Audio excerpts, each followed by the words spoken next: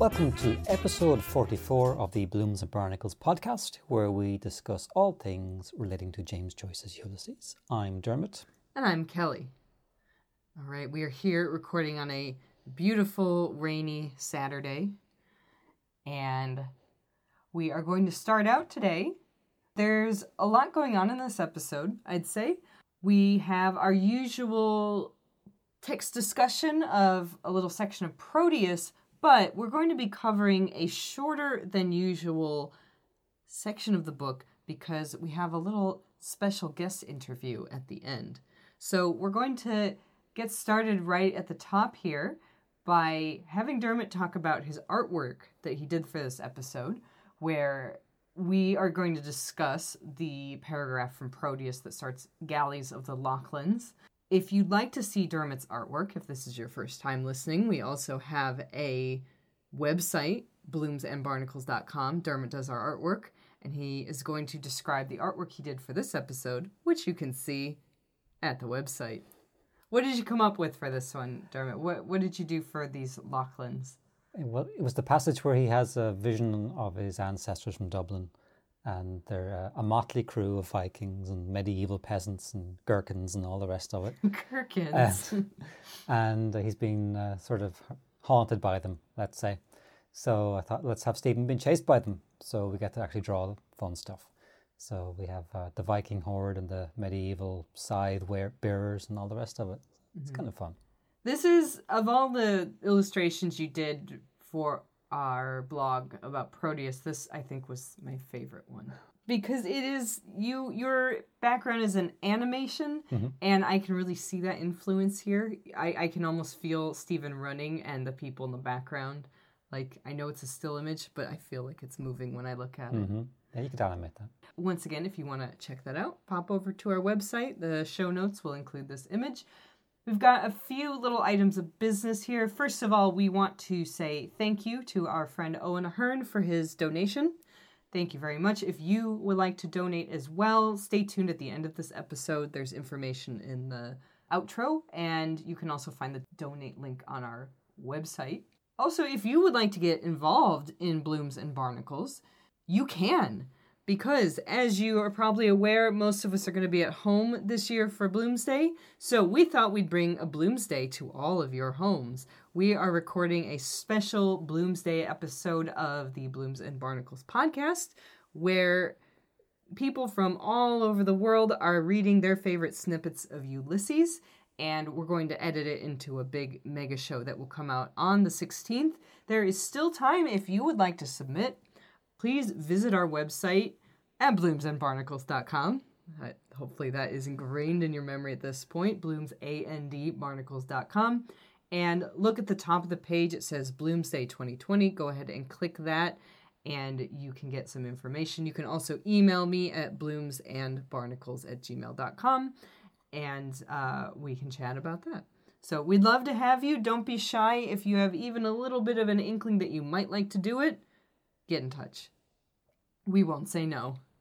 Anyone who thought it was a rigorous audition process and you were one of the lucky few to make it through, that is patently false. Pretty much let everybody join. All right. I teased a little bit that we have a special segment at the end of our show. If you're a longtime listener, you might remember a friend of the show, Steve Carey, who helps organize the Bloomsday in Melbourne in celebration in Melbourne, Australia. If you want to listen to his episode, it's from about a year ago. He came on and talked about their really innovative use of theater in celebrating the works of Joyce and Ulysses in particular. Obviously, they can't have a theater performance this year, so he is going to tell us a little bit about what they are doing, and it's going to be broadcast on Facebook, so if you want to watch, you can watch, even if you're not in the land of Oz, like Steve is. Stay tuned after Dermot and I are finished yammering on, and you can hear Steve and I yammer on about his project in Melbourne. It's really, really cool, so I'm not going to say anything more, so please stick around for that. Dermot, you've been sitting patiently by while I talk in my radio voice. Yes. All right, should we dive into this text? Yeah. We're on Page 45 of Proteus Today. That page number comes from my edition, the Vintage International edition from 1990. Dermot, as always, will read the passage and then give us some thoughts. Go for it.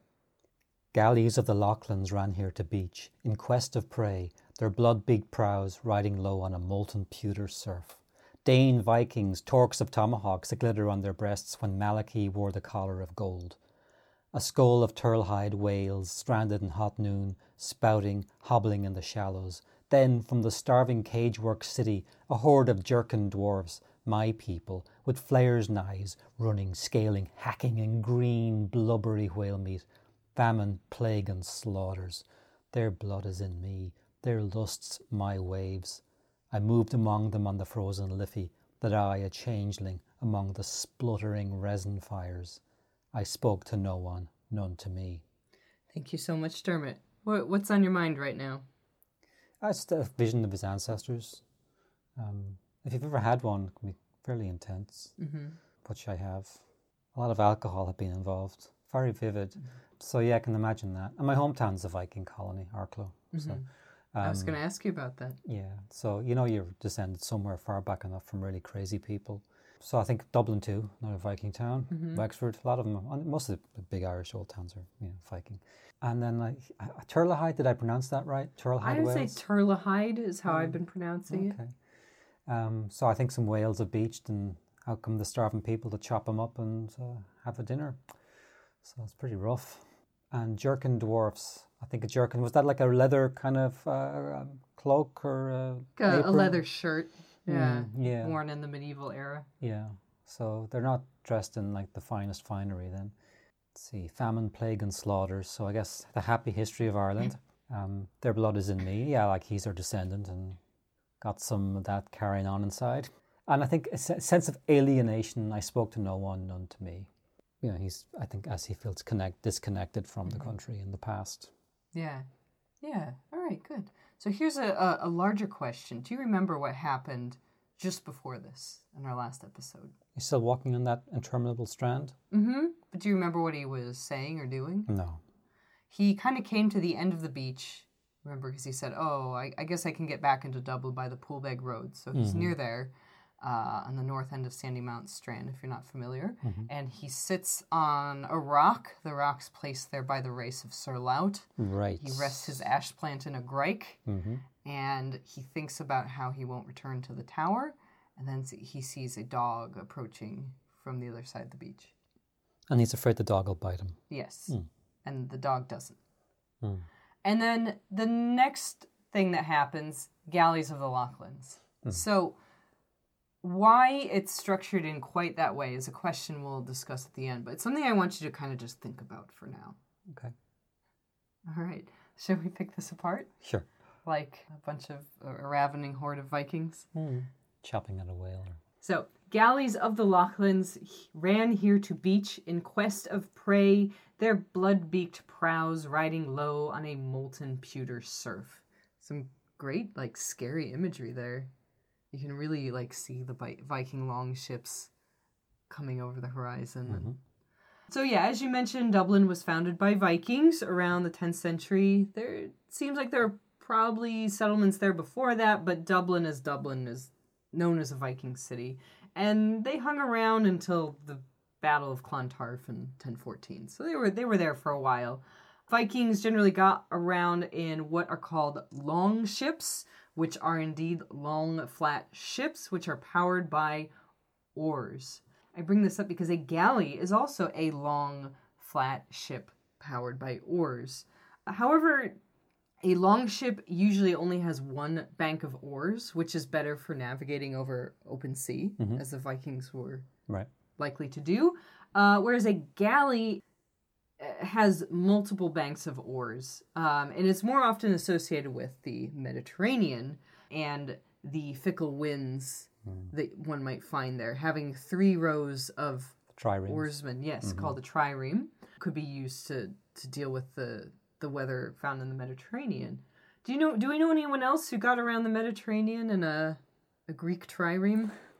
Did they get blown off course? He may have. That's Odysseus, Ulysses. Yeah.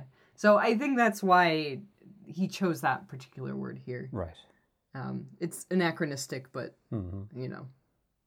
I think we're comfortable with anachronism in Ulysses. Yeah. All right. Lachlan. What is a Lachlan? I had no idea until I read this. No idea. It's meant to mean Viking, presumably in the Irish language. If you are interested in philology or linguistics, as you should be, because that is the art of Proteus, is philology, study of language. And if you are interested in the modern Irish language, as I am, you might go ahead and search for this word in a dictionary of Irish, like an Irish English dictionary. There's a very popular one online called terma.ie, which is pretty comprehensive. And when you type in Lachlan, it will come back, no results found. The closest I could find was Creek Lachlanach, which means Scandinavia, or just Lachlanach, which means Viking or Scandinavian. So it's basically the spelling you'll see here with ACH on the end. So I thought, well, maybe we need to look in an older dictionary. So the sort of venerable grandfather of Irish dictionaries is Dineen's dictionary, which was put together by Father Dineen, who was teaching at Clongowes Wood College when young James Joyce was there. And it's a very colorful dictionary because there's a lot of words in it that aren't really used anymore, but really show the vibrant nature of the Irish language.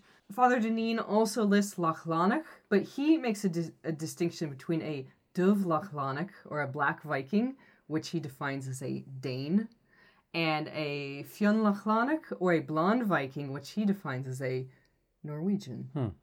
I don't know what that's about.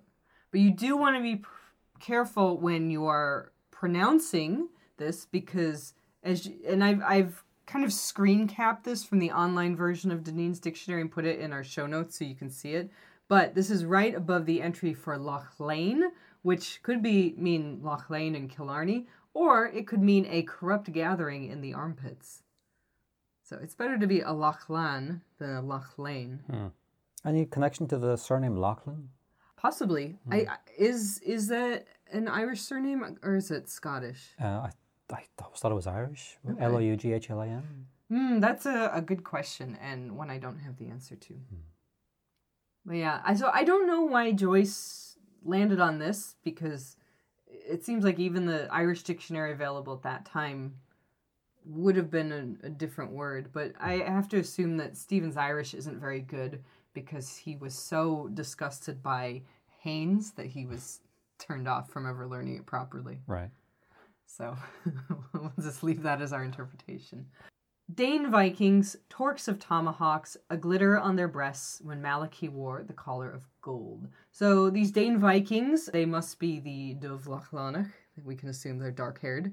So when you're forming your mental picture, they have dark hair. Torques of tomahawks. Let's talk about this. So a torque, how would you describe a torque? Torque, if you're ever in Dublin, the National Museum has a ton of them. There are these gold collars, quite big, they go around the neck, and they're for clasping cloaks and robes. And I've never quite been able to figure out exactly how they worked based on the size. They don't look very ergonomic, but they do look very impressive. And if I ever go metal detecting in Ireland, I hope I dig up one. Yes, Dermot's told me it's his dream to find a golden torque in the ground. Yes. Yeah, they're sort of a twisted metal collar worn mainly by Iron Age Celts, so around 2,000 to 3,000 years ago in Ireland and Britain, and elsewhere where you might find Iron Age Celts many hundreds of years before the Vikings ever came on the scene. So while you can go on Etsy and find many folks willing to sell you a Viking torque, it's not something that was really associated with that culture, but with the cultures found in Ireland and Britain about 1,000 years before the Vikings, to be honest. Yep. A tomahawk is a style of axe that is used by various tribes of indigenous people in North America. So if also not used by Vikings, this phrase has kind of confounded me. Its meaning is really unclear. If you check Gifford and Seidman's annotation, they kind of speculated that it could refer to like Viking armor or mail that was emblazoned with axes, but I personally didn't find an example that looked like that. That doesn't mean it didn't exist. What do you think? I would think the Vikings have axes with two on each side. I kind of have a mental image of them having those, so which would look like an Indian tomahawk. So Yeah. I don't know. I've also heard it interpreted that maybe they were coming ashore with two axes kind of slung around their neck, which I would think would lead to some accidental Serious decapitation. injuries. Yes. So I don't really understand why it's phrased quite this way. Yeah, because a glitter on their breasts, it really does suggest that they have it like hanging from their shoulders onto their chest. But speaking of golden collars, when Malachy wore the collar of gold, who's Malachy? Haven't a clue. All right. Well, Malachy is Buck Mulligan's given name. He's actually Malachy Mulligan. Oh. This phrase, when Malachy wore the collar of gold, is a line directly taken from a 19th century song called Let Erin Remember the Days of Old. I found a version of it on YouTube sung by Tommy Makem, and it about 49 seconds in, I'll put the link in the show notes, you can hear this line, and I will also put a little snippet of it at the end of our show. The verse goes, Let Erin remember the days of old, ere her faithless sons betrayed her, when Malachy wore the collar of gold, which he won from her proud invader. We've already talked about Telemachus. Buck Mulligan is associated with the color gold. Malachy is also the anglicized name of the Irish High King around this time. And he would be High King Will Shachnal MacDonald, but we call him Malachy because that's what they have here. So one of his many claims to fame was that he defeated the Vikings at the Battle of Tara in 980 AD, and he reclaimed Dublin, and he freed some of the Viking slaves there. He was later driven by power from the Dalcassians, who were Brian Boru's men. You might remember them from Kevin Egan's drunken tale telling. He kind of pulled a Grover Cleveland and had a second high kingship. He retook the high kingship when much of the Dalcassian leadership was killed at the Battle of Clontarf. That was in 1014. So in between his early his early victory and then that's his connection to the Dane Vikings. Does that make sense? Yep. You follow me so far? Yep. All right. A school of Turlehide whales stranded in hot noon, spouting, hobbling in the shallows. So fast forward now from the 11th century in Viking times to medieval Dublin. What's your picture of medieval Dublin? Lots of smoke, dung, and disease. All right. Yeah. Well, 1331 is the exact year we're going to talk about, and Dublin was in the grips of a terrible famine. So medieval Dublin was unfortunately no stranger to famines. There were similar catastrophic famines in 1295, and then a major European famine in the 1310s. So to put this in perspective, in one adult lifespan, this is roughly a 40 to 50 year period, a Dubliner from this time period potentially could have experienced 2 to 3 famines that each harsh enough to result in reports of cannibalism. So, rough times. Mm-hmm. Friar John Klyn of Kilkenny. Friar John Klyn was a well-known medieval chronicler, like I said, out of Kilkenny. And he wrote that in the year 1331, in amongst all the misery and this particular famine, that around 200 Turlehide whales miraculously beached themselves outside the walls of Dublin on the banks of the sea, and sort of relieving the famine for a short while, like blubbery manna from heaven. So that's what this refers to. Then from the starving cagework city, a horde of jerkined dwarves, my people, with flayers' knives, running, scaling, hacking, and green blubbery whale meat. So kind of an unsexy picture here of Stephen's medieval Dublin forebears. Mm-hmm. They're sort of violent, misshapen, and desperate, sort of a ravening horde who were spilling out of this filthy medieval city with their flaying knives. And he calls them jerkin dwarves, so they're wearing kind of rough clothing, and they're not very tall, presumably because they're not well nourished. Or I think Stephen in thinking about this history, it seems to me like he must have a hard time connecting to such a visceral experience of these people hacking these whales apart on a beach. And then realizing if he had been born in the 1300s, he would have been one of these guys. Yep. I think the way Stephen kind of conceptualizes himself is so far removed from this. Yeah. And I think as a result kind of holds these distant ancestors at an arm's length before reminding him really that perhaps the heart of a jerkined dwarf beats within the man Daedalus. Within us all. Yeah. Do you feel connection to this? Is this how you see your ancestors? Oh, yeah, yeah. We've got all of them. I mean, you've got so many ancestors by this point. Every one of us has jerkined dwarfs and Vikings and all kinds of weird things back there. You just go back far enough. Royal. We're all descended from royal somewhere. And just, sometimes you're on the wrong side of the bed, so to speak, Or different aristocratic lines die out, fall into disrepair and become poor and forget they were ever rich, and then they're peasants again. Yeah. So it's why snobbery is ridiculous. Yeah. All right. Famine, plague, and slaughters. We'll go through this real quick. So the short version of this is that the 14th century was the worst. I wrote a blog post about this last year that is also entitled Galley of the Lachlan's, and you can find that on our website, and we will link it in the show notes if you want to read about this. But I'm going to go through this a little quick. So again, I think this is referring... All of these things have happened throughout Irish history, but they were particularly pronounced in the medieval era. So, as we mentioned just before, in 1315, this was the year of the Great European Famine, which was caused by a mini ice age, which resulted in colder than usual winters and worse harvests as a result. So, mini ice age, man, that's always what gets me. It's like there are all these social problems, I think, that stem from this and many other things in the 14th century, but, on top of it, mini ice age. Yeah. The Bruce invasion from Scotland was that same year in 1315. We'll talk about that a bit more in a couple of episodes.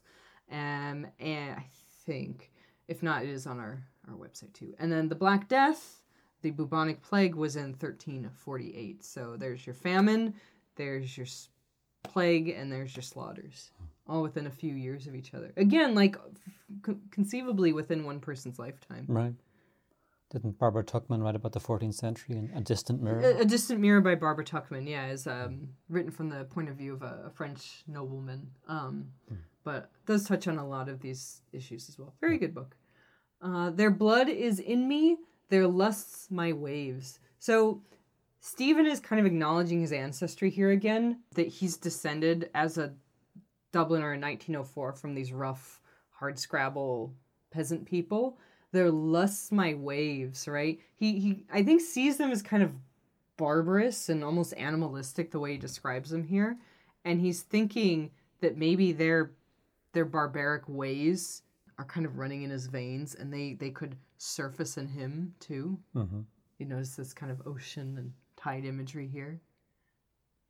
That, maybe the barbaric nature of his ancestors has retreated, leaving this noble poet, but that tide's going to come in eventually. And before he knows it, he's chopping up a whale.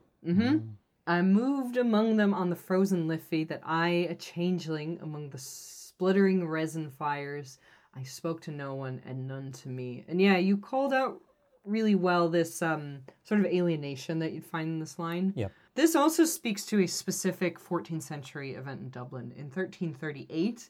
So just a few years after those whales washed up, Dublin experienced a particularly frigid winter. Like we said, very cold winters at this time. And during that winter, the Liffey froze solid, enough that you could walk out on it. And not just walk on it, but people were reported to have been playing football and cooking herrings over open fires on the surface of the river. Wow. So Stephen is imagining him kind of walking through this winter revelry, but no one really sees him. And he describes himself as a changeling. What's a changeling? Well, the idea that the fairies or the elves would steal your child and replace it with a different child. It's physically identical, but it's not one of the family. It's different. It's an alien creature. I think that's how Stephen kind of sees himself amongst modern Dubliners, as he would have been amongst these medieval Dubliners, where he really would have been a foreigner in many ways. Okay, so we're here at our last little section, and the thing I asked you to consider, where does this fit into Ulysses? Like, he goes from, like, sitting in real time in reality on the beach, thinking, like, oh, F those guys in the tower, I'm not going back there with a bunch of jerks. Oh, dog! To, like, you know, Vikings coming ashore, the horrors of the Middle Ages. He's walking amongst the people on the frozen Liffey. And then in the next paragraph, he goes back into reacting to his surroundings again. Right. What's up with that? Why is it like that? Because he's trapped in his own head. Okay. Well, I've got some what do you call it? Some theories about this, because it is really abrupt. Like this is just one very short paragraph between two fairly. But long I do this. paragraphs. I do this myself when I'm walking down the street, so I don't think it's weird. Well, speak to us from the soul of an artist, then. No, it's just what I do. I think of the past. I think of all the dead people. You know, like all those people that used to live in caves. Sometimes I'll be walking down the street and I'll think of Herzog's documentary, The Cave of Forgotten Dreams, in Chauvet Cave. And how somebody did a painting of one of the animals, and then somebody else finished it. And 5,000 years separated the person who painted the first part from the person who finished it. They had no comprehension of that span of time. That makes the Vikings seem like it was yesterday. A blip. And this was 33,000 and 28,000 years ago. So I think of that all the time. Because sometimes I find the present kind of banal, so it's nice to think about. But Arnold Toynbee, the historian, said when people are in, you know, collapsing civilizations, they console themselves with fantasies of the future or visions of a distant past. Just the trick is not to get trapped in them, confuse them with reality, or take them too solidly. You think that's what Stephen is doing? He might be, yeah. Yeah, I think his world is collapsing around him anyway, so he's probably lashing his thoughts around, trying to find other things that are maybe to him more dynamic and less banal than a dog chasing him on Sandymount Strand. Do you think that he's kind of idealizing the past? No. I don't. No, it's not. And he's not romanticizing it. There's no like noble savage stuff, or there's... The danger would be you'd actually go too far to the other extreme and you'd make it too barbaric. He might be doing that. Yeah, we can't really know. Hard to tell, yeah. Because we have the medieval period is everyone's whipping boy. Not that it was a party either, but it wasn't like the hellscape that you might often think. But like taking into account the famines and plagues, and the 14th century was a nightmare. The 14th century, like from my understanding, the 13th century was all right. There was a big population boom. Yeah, and then the 14th century just had like extra people. Here's the thing: if you die and you go to heaven and you meet God, and He says, "Look, you're going to get reincarnated. You got two choices: the 12th century or the 14th. Pick the 12th." You won't or the 13th. Yeah, but the 12th is better. Well, the 12th has like the Norman invasions and England. It has a Viking. They've all got something going on. But the 12th, that's when you get your 12th century Renaissance. It's fun. Yeah. All right. Yeah. Well, if you're a scholastic type, yeah. All right. So we've talked about your philosophical version here. Let's talk about a weirdo version. Could Stephen be experiencing what is known as a time slip? Now, getting back to Toynbee again, he did experience these, one of the great historians of the 20th century, and he had time slips. Let's define time slip real quick. Yes. So Toynbee was at a battlefield from one of the ancient wars, Carthage or whatever, and he wrote that suddenly he saw the cavalry like running past him, and he saw them, he heard them, he smelled them, and it was as if for a moment he was back there. Now, this is a man who had like a extreme knowledge of the period. So then you wonder, okay, well, did he travel back in time for a blip? Was his mind attuned to be able to do that? And reports of time slips, people in Britain have seen Roman legions walking down these little country lanes. One person saw the legion, but only from their chest up. The rest of them were buried under the ground, as though because the soil had risen higher, over time, which strongly suggests it's some kind of weird anomaly. Now, if we're putting on our tinfoil here, yes, well. Proteus is the most esoteric episode, so we get to be weird when we're talking about this. So anyway, that's the idea of time slips. Either you're seeing it, or you're experiencing it, or in some sense it's real. The time is You know, as freaky at the macro level as it is at the micro level. Are you familiar with the term the Akasa or the Akasha or the Akashic record? The Akashic record, yes. Define that, please. It's the idea that everything that has ever happened is stored in the great cosmic memory bank or library. Every book that's ever been burned still exists. So I bring this up because Stephen brings it up a few chapters down the road in an episode called Aeolus. He refers to a vision of Daniel O'Connell giving a speech trapped in the Akashic record. So there's a theory then that Stephen is as being a more sensitive person is able to access this library, this record. Like he's a bit unstuck in time himself. And that's kind of what he's experiencing here. This is so abrupt and hallucinatory, and then it kind of goes right back into reality, or Stephen's version of reality. And there's so many elements in Proteus too that may or may not really be there, or are just things of Stephen's own imagining. And it kind of goes back to the Berkeleyan idea of, you know, we're interpreting our reality. It's not as objective as we think it is. Right. Like if we talk about our midwives, like he imagines them carrying the corpse of an infant, but there's no textual evidence or any investigation on his part. That's just what he thinks about. Right. I've seen interpretations too where the midwives don't exist, that they are also figments of Stephen's imagination. Yeah. But I think we should hear from the man himself. So this is it's a recollection about Joyce that I found in the New York Times. It was printed in 1979, well after his death. But this is what Joyce has to say, and Dermot's going to read that for us. The hallucinations in Ulysses are made up out of elements from the past, which the reader will recognize if he has read the book 5, 10, or 20 times. Here is the unknown. There is no past, no future. Everything flows in an eternal present. All the languages are present, for they have not yet been separated. It's a Tower of Babel. Besides, in a dream, if someone speaks Norwegian to you, you are not surprised to understand it. The history of people is the history of language. So who's writing this? No, Joyce that's said Joyce. that. That's Joyce himself saying this? Oh, okay. Yeah, so I think he had this notion of time is overlapping. You know, it's all one big jumble. We're just experiencing one particular thread of it. Right. Like there's there's various theories of eternalism, like the Nietzschean idea that everything that was and is and will be already exists. And the horror of that is, as explained in the TV series True Detective, is that every crime and atrocity still exists. They're not in the past. They're happening right now. And the block theory of the universe in some quantum theorists suggest that we live in a 4-dimensional block. And there is no moving of time. It's a trick played on us by our sense perceptions, which is a head wrecker. And anyone looking to have their heads really wrecked should watch the TV show Devs, Devs. And I loved it, and I can't get it out of my head. And that's all I'm going to say. And you shouldn't read anything about it. Okay, cool. All right, thanks, Dermot. So I've got one more interpretation of this that I would like to add as well, and that this is Stephen attempting to construct in his mind an Irish identity, because I think he feels lost amongst,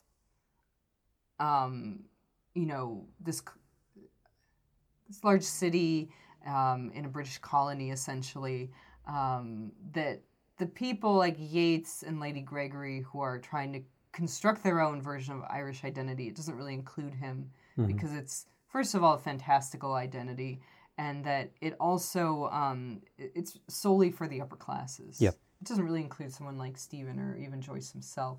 So this is his construction of an Irish identity. So he's encountered several visions of Irish identity this morning of June 16th, and they tend to render Ireland as a victim of historical circumstance, or a perpetual victim of Britain's moral turpitude. Sort of Ireland as that willowy little boy, Cyril Sargent, a snail without a shell that we met back in Munster. Yes. Or like the milkwoman, or I suppose history's to blame, says Haynes, or Great passive voice there, Mr. Haynes. Yeah, or kind of Buck Mulligan is this like cheerful, babbling idiot who has everything in the world and doesn't think about anything. Right. Stephen is crafting an active identity here for Dubliners, reaching into their past, right back to their founding when the Dane Vikings first rolled up on the shores, right? That they fought for themselves. You know, there were people like High King Malachy who was fighting to repel these invaders, that they were survivors, you know, famine, slaughters, and plagues. They survived all of that. Like, when you start reading medieval Irish history, the question that came to my mind over and over is, how are there any people left? Yeah. How could anyone, you know, survive? And it shows us that the people of Ireland are survivors, if nothing else, and that they're strong enough that they can find a moment to revel on the frozen river in the midst of this unfathomable horror. You know, that, like, it's so cold, this cold that will probably cause many of the crops to fail or people not to have food, but they still take a moment to play football and roast weenies or whatever else they were doing, and just prevailing despite facing constant annihilation. I find that actually very uplifting. I don't know if inspirational is the right word, but when I first researched this, I was driving with an employee of mine at the time, and I was telling her, like, you know, I know, like, stuff sucks now in 2019, but you could have lived in the 14th century. It was so much worse, and everyone survived, except for all the people that really didn't. Yeah. But humanity survived. The eyes may not have survived, but the we survived, and this big confused soup of existence. So Stephen observes in his mind's eye these hardy folk. Still not sure where he fits in quite, as he's always the outsider in this, the city of his birth, but he knows that he is the heir of these hard men, even though he feels like a changeling, you know, sort of as this, you know, outsider.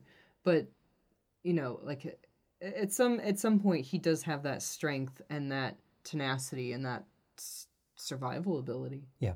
He's going to be all right. Yeah. We'll leave it there for now. We'll come back to our text analysis in July, if you can believe it. We're recording this in May. Our next episode will be the Bloomsday episode, so please do check that out.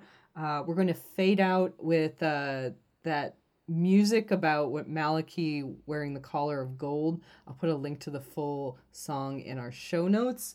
Take a moment to think about your ancestors, and also to think about Steve Carey and Bloomsday and Melbourne's. And thanks, Steve, also for asking me to draw the cartoons for you guys. Oh, yes. Yeah, your artwork got used on their site. So Yes. if you guys want to see that, check out their Facebook page. It's Bloomsday in Melbourne. We'll link to that in our show notes as well. All right. Happy Bloomsday to you, one and all. Just remember, we are survivors. We will still be here in some capacity. All right. Thanks for your support and your ears. Bye. Bye. Faithful harp shall praise thee. Let Erin remember the days of old, ere her faithless sons betrayed her. When Malachy wore the collar of gold, which he won from the proud invader. When our kings with standards of green unfurled led the Red Branch Knights. Okay, I am here with Steve Carey from Bloomsday in Melbourne in Australia. Steve has been on an episode of our podcast last year for Bloomsday, and because everything is a little different now in 2020, and we're all rethinking our Bloomsday plans, Steve wanted to talk about how their plans have changed in Melbourne, and I think it's a really innovative way to handle Bloomsday, and I don't want to say too much more about it because I think Steve can do a much better job. So Steve, can you tell us a little bit about what you had planned for Bloomsday and how you guys have adapted to a Bloomsday where you can't all be in the same room together? Absolutely. Hi, Kelly. I remember it was about this time last year, I suppose, that we were talking about. Last year we did Tom Stoppard's Travesties, Right. So this year we decided we were going to do something different, and we didn't realize then how different it was going to end up being. We were planning a kind of an immersive piece, which we're still planning to do, around a year in Joyce's life when he's back, more or less where you're at in Proteus in Bloomsday in 1904, when Joyce, not talking about Stephen here, but Joyce is back with his tail between his legs, having been in Paris, and his mother has died, and it's a real kind of low point for him. And then he meets Nora Barnacle, and things start to turn around. So we were aiming to do it in an old Victorian late 19th century house here in Melbourne, and take a small group of people through the house and actually, act out those chapters of Joyce's life with passages from Ulysses. And then, of course, what with one thing and another, that plan has gone out of the window, been shelved. Anyway, if not out of the window, it's on the shelf for a while until later in the year. And instead, we're going online, I guess. We originally thought of a big kind of Bloomsday, Zoomsday as a sort of as an approach, but we've refined it to 18 short films that we're going to play out on Bloomsday on Facebook. But I think what's different about our approach is they're actually going to be acted. We've got a great cast together. Our director has just about finished the casting, and we have a great cast of people from all over the place who will be recording remotely. And it's going to be a series of short films that come out on Bloomsday.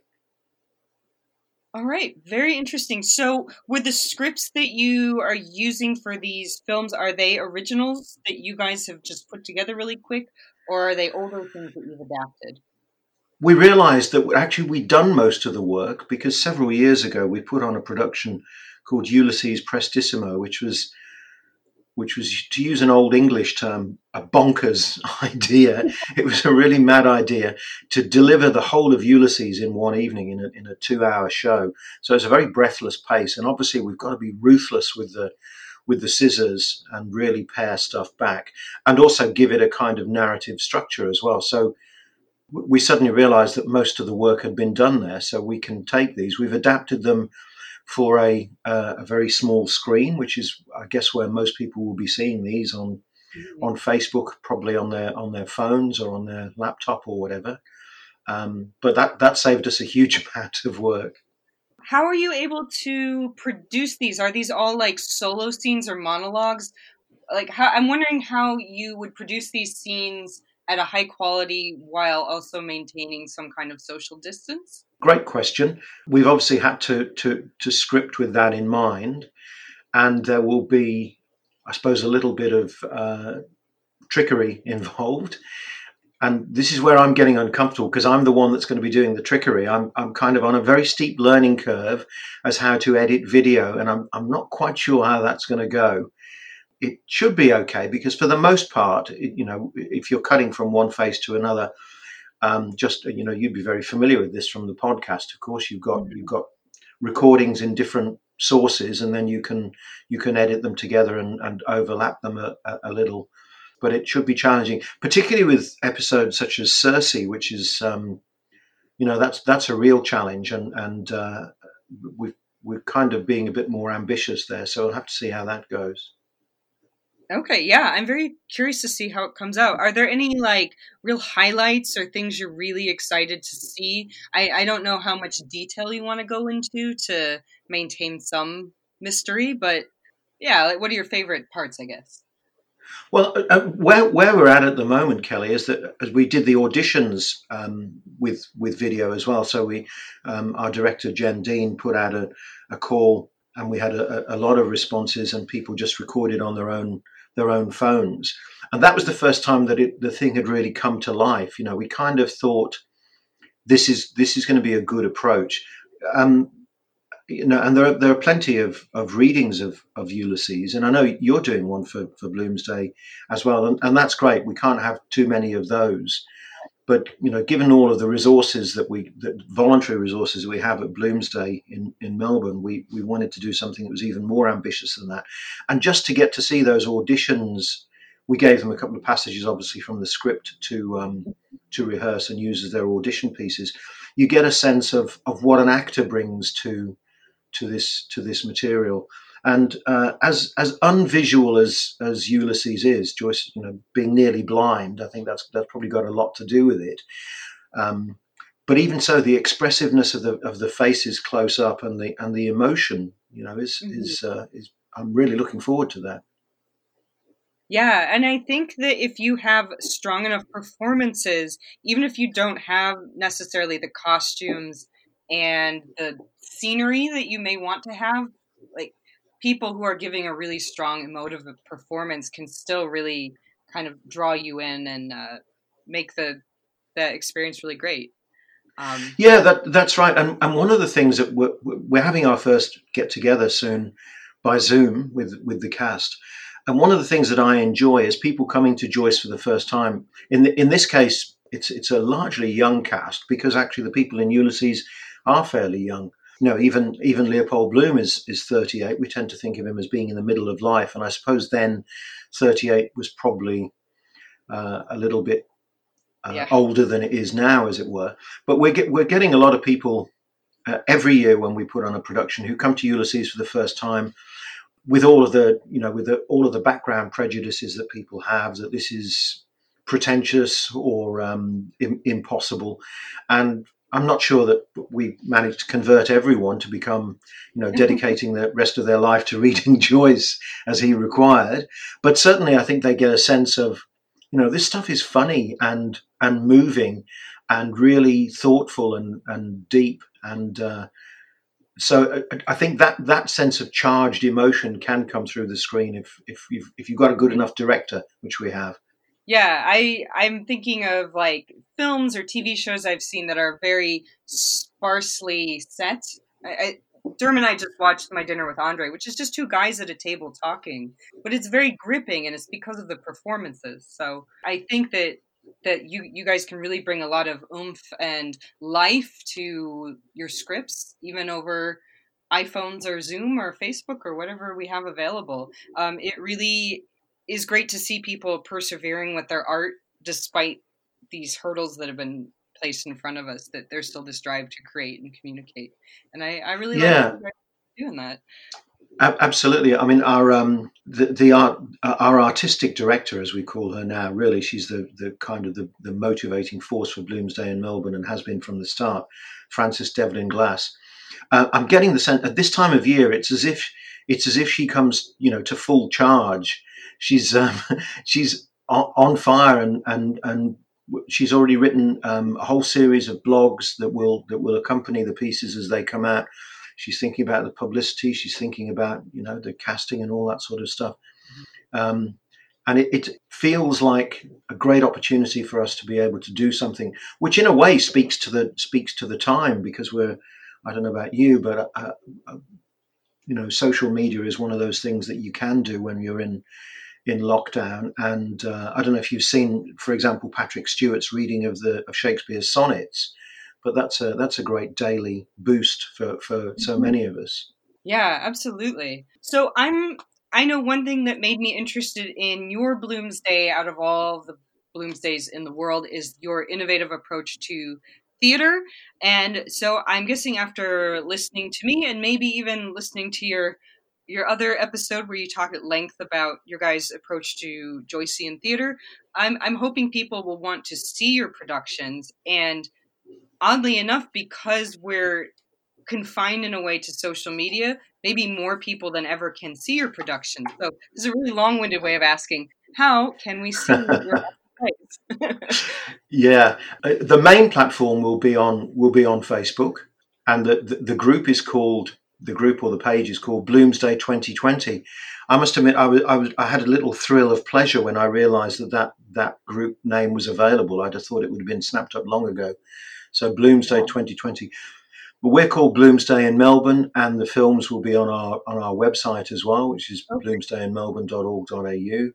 All right, and then we'll make sure to get links for all that stuff, and we'll put it in the show notes of this episode. So if you're listening right now, you can just click those links and have them bookmarked for June 16th. All right, well, thank you so much for letting us know about this. I know that I am going to be watching as many of these as I can, and they're coming out, at least according to Australian time, at the hours they would have occurred on Bloomsday, and then the later ones are a little more condensed. That's right? That's right, and we get the jump on the rest of the world in that sense because we're. I'm 17 hours ahead of you on this call, Kelly. So it's we get the jump on the rest of the world as far as getting Bloomsday off to a start is concerned. Well, thank you so much, Steve. Like I said before, we'll get those links in the show notes, and best of luck to you with your very unique Bloomsday. Thank you, Kelly. It's thank you for having me, and it's been great to chat. Thanks for listening to the Blooms and Barnacles podcast. Your support means the world to us. You can subscribe to Blooms and Barnacles on Apple Podcasts, Google Play Music, Stitcher, Spotify, or any other place you listen to podcasts. You can also stream our episodes at our website, bloomsandbarnacles.com. That's bloomsandbarnacles.com. If you've enjoyed our podcast, you can do one of three things to help support us. Number one, please donate at bloomsandbarnacles.com. The PayPal donate button is at the upper right-hand corner of the page. This helps us pay for coffee and for hosting fees. 2, rate and review us on Apple Podcasts or the podcast app of your choice. This helps more people find our show. And 3, share us with a friend who you think would enjoy Blooms and Barnacles. Blooms and Barnacles is also a blog. We post new articles and original artwork semi-regularly at bloomsandbarnacles.com. Never miss an update by following us on social media. Search for our group Blooms and Barnacles Podcast on Facebook or follow us on Twitter at BarnacleCast. You can also send us an email at bloomsandbarnacles@gmail.com. That's bloomsandbarnacles@gmail.com. We met some of our favorite podcast friends through random emails and social media DMs. We'd love to hear from you too, so don't be afraid to shoot us a message anytime. We'll be back in your feed in 2 weeks. Bye for now.